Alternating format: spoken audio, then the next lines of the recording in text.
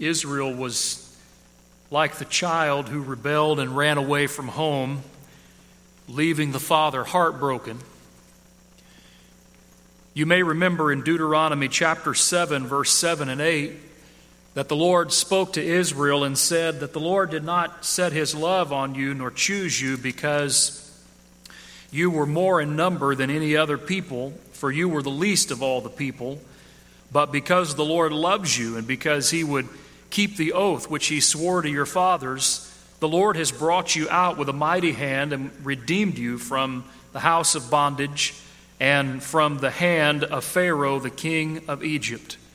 Therefore know that the Lord your God, he is God, the faithful God, who keeps covenant and mercy for 1,000 generations with those that love him and keep his commandments.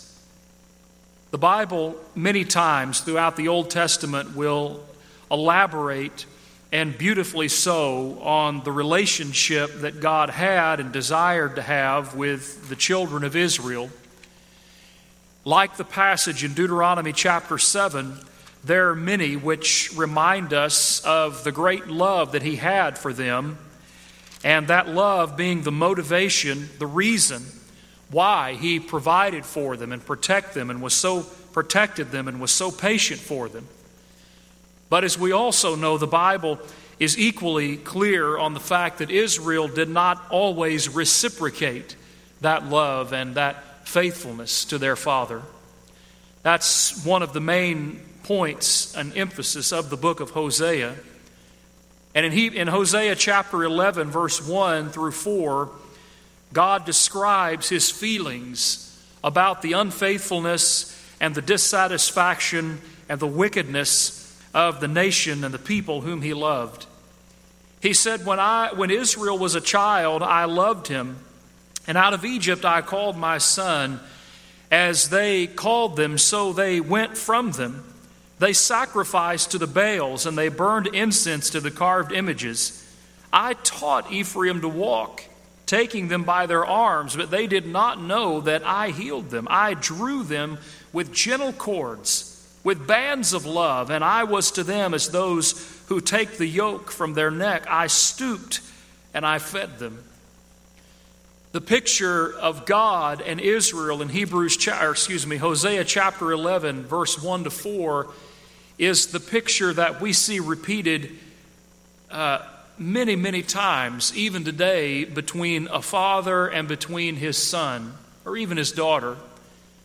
The picture is of a father who cares with tenderness and compassion for his child.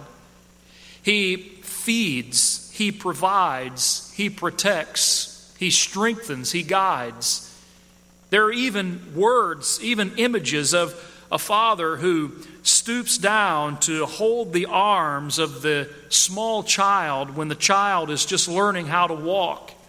How he helps to keep the child steady so that he doesn't fall over and hurt himself as he navigates very carefully through those first steps.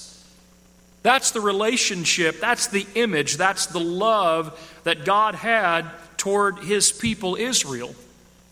But in Hosea chapter 1 and verse 2, the Bible says this: the Lord spake to Hosea and said, go take to yourself a wife of harlotry and children of harlotry, because the land has committed great harlotry from departing from the Lord.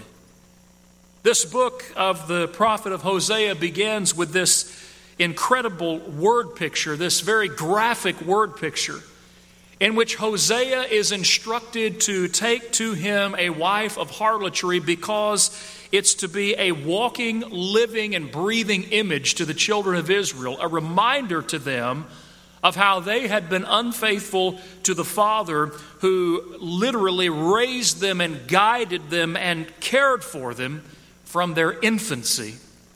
They had rebelled. And so because of their rebellion, rejection was required and punishment was coming. But that's not the end of the story. In our chapter this morning, Hosea chapter 14, we have a chapter in which God simply declares, I'm going to heal you and I'm going to love you, and I am going to love you freely.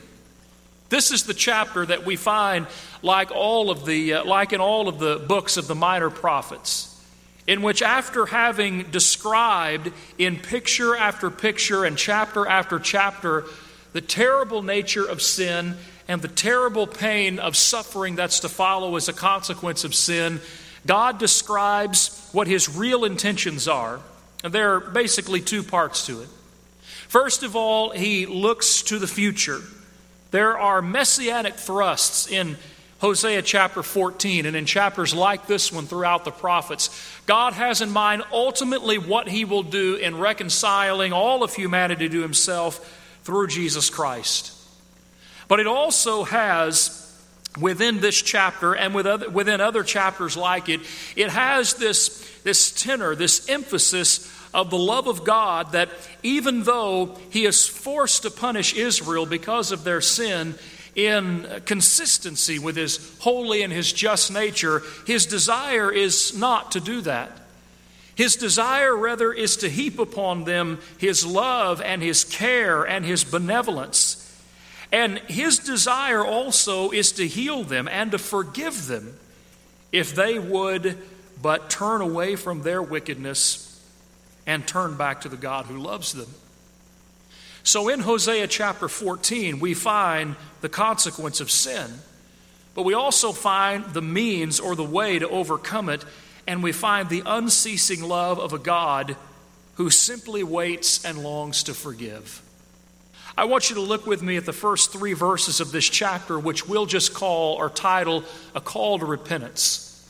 Hosea chapter 14, verses 1 to 3, is a call to repentance. The Bible says, O Israel, return to the Lord your God, because you have stumbled because of your iniquity. Take words with you and return to the Lord, and say to him, take away all iniquity. Receive us graciously, for we will offer the sacrifices of our lips. Assyria will not save us. We will not ride on horses, nor will we say any more to the work of our hands, you are our gods. For in you the fatherless find mercy. I want you to notice in these 3 verses that there is, number 1, the need for repentance. Number 2, there is the fruit of repentance. And number 3, there is a return. Notice the need for repentance. First of all, in the first verse, God says, Israel, return to the Lord your God, because you have stumbled. Look at the word stumbled. When God describes Israel as a people who have stumbled, he is not using language that describes some accidental fall, like what you and I might experience if we're walking down the street. Maybe we trip over our feet or something. This is not an accident. But rather, this stumbling is the kind of falling that results from immoral and foolish behavior. Literally defined, it means to fall in disgrace or defeat because of immoral and foolish behavior. And the picture is that Israel has fallen as low as they could possibly go. Sometimes we talk about, in order for a person to recognize that they have a problem and to then decide to try and overcome that problem, that first they have to hit bottom. First, they have to get to the point where they could go no lower, and they have come to finally realize just how terrible their situation is. And that is what God is describing by talking about their stumbling in Hosea 14 and verse 1. You have stumbled. You have fallen in disgrace. You have been defeated because of your immorality and because of your foolishness. And notice he says, this is not anybody's fault but yours.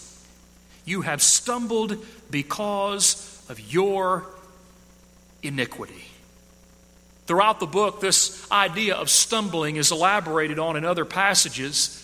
Like in Hosea chapter 4 and verse number 5, Hosea will say, just before he describes the people being destroyed for lack of knowledge, he will say that it is the sinfulness of the priesthood that has caused them to stumble. There was no spiritual leadership in Israel, and the lack of spiritual leadership caused them to stumble and fall in disgrace. But then in Hosea chapter 5 and verse number 5, he will talk about the upper class. He will talk about the rulers, the kings, and the governors, and the princes, and those who had deep pockets. And he will say that it is this upper class and this ruling class that stumbles because of their iniquity. And so therefore it's leaked down, or it's trickled down to the entirety of the nation. There's no spiritual leadership because they've stumbled. There's no governing leadership because they've stumbled. And so now the whole nation has fallen, and they need to repent. Now, how can they do it? Look at the next two verses. This is where God will outline what we'll call the fruit of repentance. And there are three things. There are three things in these two verses. Number one, there's an appeal for forgiveness. Israel is instructed to take words with her. Take words and return to the Lord and say to Him, take away all our iniquity and receive us graciously, for we will offer the sacrifice of our lips. I want you to notice that this is not a half-hearted cry. That kind of thing has already been dealt with earlier in the book, where Hosea will talk to Israel about their seeming repentance that really is not. Going to God only with words, but words that are empty, words that are without motive, words that are without meaning and without intent. That's not what's being described here. When Hosea says, take words with you and you're turning to the Lord, this is not a half-hearted cry, but rather it is a deep and an intense and a sincere cry to the Lord from the depths of the heart. It is a plea for forgiveness, that their sacrifices may be found acceptable in His sight. You recall earlier on that Israel has been condemned because what is described is a situation in which they are coming before the Lord and they're only going through the actions. They're only bringing sacrifice just because they think that's what they have to do. Not unlike the Pharisees in Matthew chapter 6. Jesus says in verse number 1, take heed therefore that you do not do your righteous actions, your actions of righteousness to be seen of men, to gather the praise of men. And then he says, let me give you three examples. He talks about fasting, and he talks about tithing, and he talks about praying. And the point that he makes is that those Pharisees whose righteousness is fake, according to Matthew chapter 5, that they go through these actions, but it's only the action, and it's only for the praise of men. It has nothing to do with any real inner conviction at all. But rather, these folks are wicked, and they're evil, and their righteousness is fake. That same sort of thing had been going on in Israel for years. It has already been dealt with in Hosea and in Amos, and it'll continue to be dealt with throughout the remainder of the books of the minor prophets. God says, don't come to me with empty words without meaning. Don't come to me with empty sacrifices or empty action without meaning, but rather come to me in sincerity and intensity and plea and ask for forgiveness, so that when you come before me, then you may offer the sacrifices of your lips and they may be accepted. It's an appeal for forgiveness. He's calling on the people quite literally to fall down in sincerity on their knees before Him and beg for His mercy. But then there's the change of action. Repentance is defined properly as a change of mind that leads to a change of action, and their change of action is described in the next verse. They say, Assyria will not save us, which means literally we're no longer going to depend upon foreign nations. That's been dealt with in chapter 5 and verse 13. And in chapter 7 and verse number 11, and in chapter 8 and verse number 9, the fact that although God had forbidden them from relying upon foreign nations for their help, they had done it anyway. And so they say, Assyria will not save us, meaning we're going to stop depending on foreign nations. They say, we will not ride on horses. Remember in 1 Kings chapter 10 and verse 28 that the kings of Israel were warned about collecting horses unto themselves. And so in Deuteronomy chapter 17 and verse 15. But they ignored that warning. And so what they did is they sought to heap for themselves massive amounts of military power. So they've depended upon their foreign neighbors, not their allies, but their foreign neighbors to help them. They have depended upon their own military power to help them. And they say, we're not going to do it anymore. They say in verse 3, nor will we say any more to the work of our hands, you are our gods. Which literally means we're no longer going to bow down and we're no longer going to worship idols.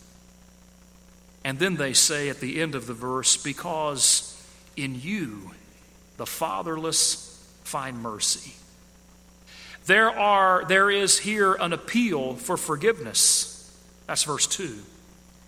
There is the fruit of repentance, the change of action. That's verse 3. And then there's the return. That's the end of verse 3. When Israel says, in you the fatherless find mercy, what they're doing is they are describing themselves as being an orphan. And indeed, Israel has become an orphan. All that they depended upon has failed them. They depended upon nations round about them. They failed them. They depended upon material things, wealth. That failed them as well. They depended upon military might. That failed them. They depended upon Baal. And that failed them as well. And so now, as Hosea says in Hosea chapter 1 and verse number 9, they are literally lo-ami, which means not my people. The God who brought them up out of Egypt and who raised them from a child has now rejected them because of their iniquity. And they are no longer his people. And yet they recognize that if they will be his people, it will be because of their change of heart. Verse 1, which leads to their cry for forgiveness, verse 2, and which leads to their actions changing, verse 3, and coming back to a God of compassion who awaits with outstretched arms to welcome them home. Now look at verse 4 to 7. That God of compassion who waits with open arms to welcome back the fatherless promises to forgive them. He says in verse 4 and following, I will heal their backsliding. I will love them freely. For my anger has turned away from them, and I will be like the dew to Israel, and he will grow like the lily and lengthen his roots like Lebanon. His branches shall spread. His beauty shall be like an olive tree, and his fragrance like Lebanon. Those who dwell under his shadow will return. They will be revived like grain. They will grow like a vine. Their scent shall be like the wine of Lebanon. And Ephraim shall say, what have I to do any more with idols? I have heard and observed him.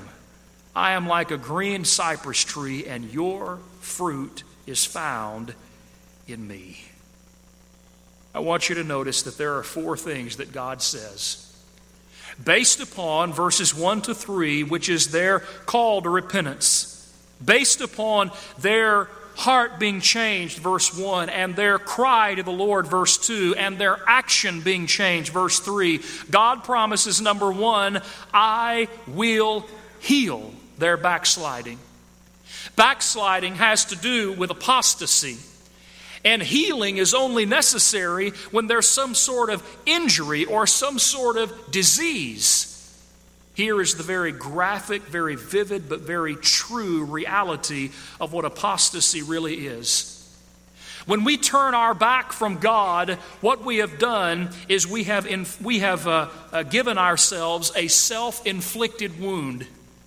We have exposed ourselves intentionally to the most grotesque and most deadly disease that anyone could ever imagine. It overwhelms us like a cancer, and there is no way that we can remedy it except for God, who is the great physician, who promises in verse number 4, I will heal your disease. I will heal your wound that has been so painfully self-inflicted. He says, number 2, I will love. It's a strange sentiment, admittedly. I will love them freely. What does God mean when he says, I will love them freely? Well, first, you should note that this looks back to chapter 2, verses 14 to 23, which really is a preview of chapter 14 anyway. Because in the first 2 chapters of the book of Hosea, what Hosea will do is he will go through basically the entirety of this book in a couple chapters. He'll start by talking about the fact that Israel was God's child, God's bride, God's people. But then they cheated on him and they turned their back away from him and they left him, and so they're going to be punished. But then God waits with mercy and with love and with patience to forgive and to welcome her home. Hebrews 2 and verse 14 says, Therefore, behold, I will allure her. I will bring her into the wilderness, and I will speak comfort to her. I will give her vineyards from there, and the valley of Achor for a door of hope. She will sing there as in the days of her youth, as in the day when she came up out of Egypt. And it will be in that day, saith the Lord, that you will call me my husband, and no longer my master. For I will take from her mouth the names of the Baals, and they will be remembered by their name no more. In that day I will make a covenant for them with the beasts of the field and the birds of the air, with the creeping things of the ground. Bow and sword of the battle. Bow and sword of the battle I will shatter from the earth to make them lie down in safety.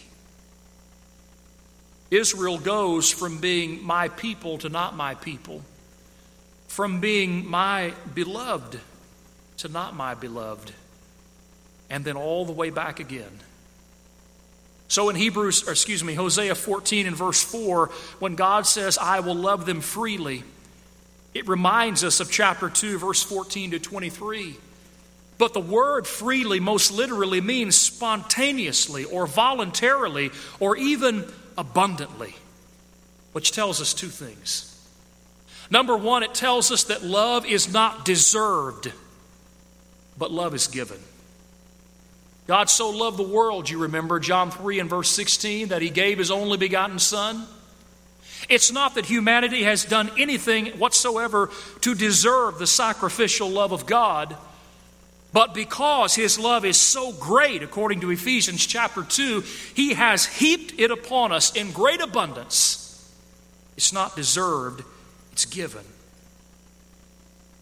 But second, the fact that God's love is described as being voluntary or spontaneous or abundant means that when a person who has gone into sin experiences a true change of heart, chapter 14, verse 1, which leads to a genuine cry for forgiveness, chapter 14, verse 2, and fruits of repentance, which means the change of heart and the change of action, Hosea 14, verse 3, that the benefits of the boundless love of a heavenly Father can then be showered and heaped upon them.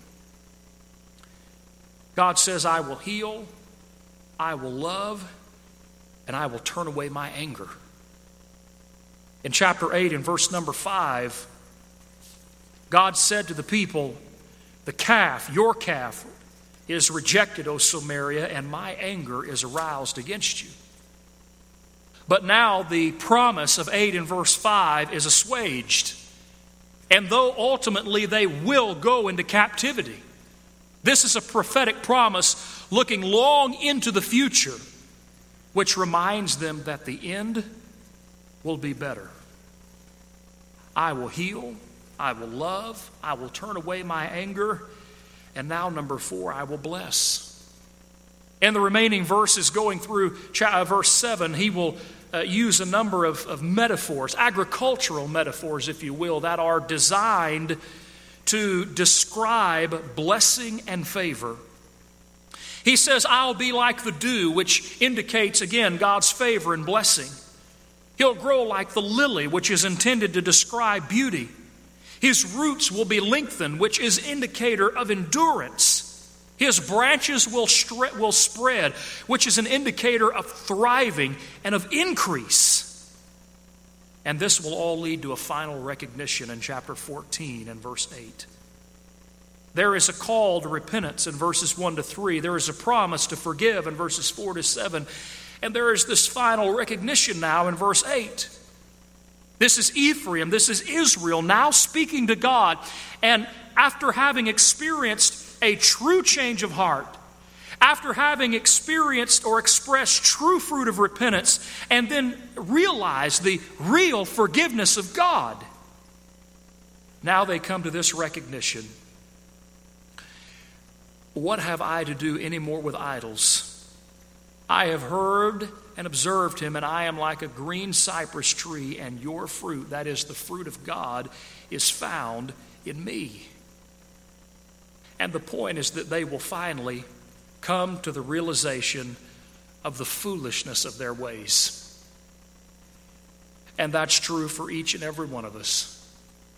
In fact, this picture of Hosea chapter 14 is a picture that continues to unfold even until this very day, and will continue to unfold until the world comes to an end and the Lord returns. Sin is a very difficult reality in this world for all of us, for all of humanity.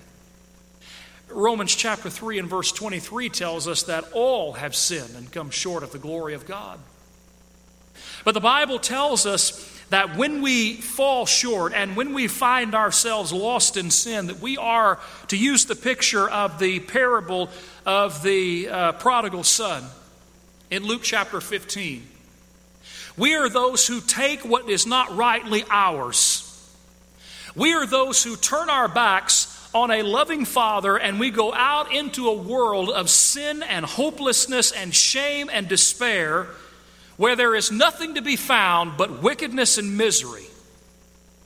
And we find ourselves, because of sin, covered in the mud and the nastiness of the pigs. And yet the Bible says that if we're willing to bear forth fruits of repentance, Matthew chapter 3, that God, like the loving Father in the parable of the prodigal son in Luke chapter 15, that he stands waiting with outstretched arms, ready to receive. It doesn't matter how wicked we've been. It doesn't matter how long we've been gone. It doesn't matter what we've done. The Bible teaches that we serve a God who is a God of love. And that God of love still desires to forgive. That's the beautiful thing about the picture. As terrible as sin is, and as painful as his punishment is, yet the love of God who longs to forgive is infinitely greater. So the Bible teaches me and you and all of us then that we have to come to grips with the reality of sin. That we also have to recognize the pain of the consequence of sin. But most importantly, we need to stand in recognition and in appreciation of a God who longs to forgive it. He does it through the blood of his Son. The Bible says in 2 Corinthians chapter 5 that he made him to be sin. He made him who knew no sin to be sin for us. That he might reconcile us back to himself. That we might be able to enjoy the blessings and the wonder of being called a child of God. Do you want to know that relationship this morning? Do you want to be washed in the blood of Christ Jesus so that you can come home to a Father who longs to welcome you? In a few moments, we're going to sing a song, the invitation song, and that's an opportunity for anyone who has a desire to become a child of God to come forward and let it be known. The Bible says that if we believe that Jesus Christ is the Son of God, John 8 and verse 24, that if we're willing to repent of our sins, that's again a change of mind that leads to a change of action, like Israel in Hosea 14 and verse 3, that if we're willing to confess our faith and be baptized for the forgiveness of our sins, Acts 2 and 38, that God will add us to his church, that we'll be his child. This morning, are you a Christian, but like Israel, you've wandered away? You've turned your back on the loving arms of a God who longs to receive and bless? Come back home. If you have any need at all, we invite you to come and let it be known while we stand and sing the invitation song.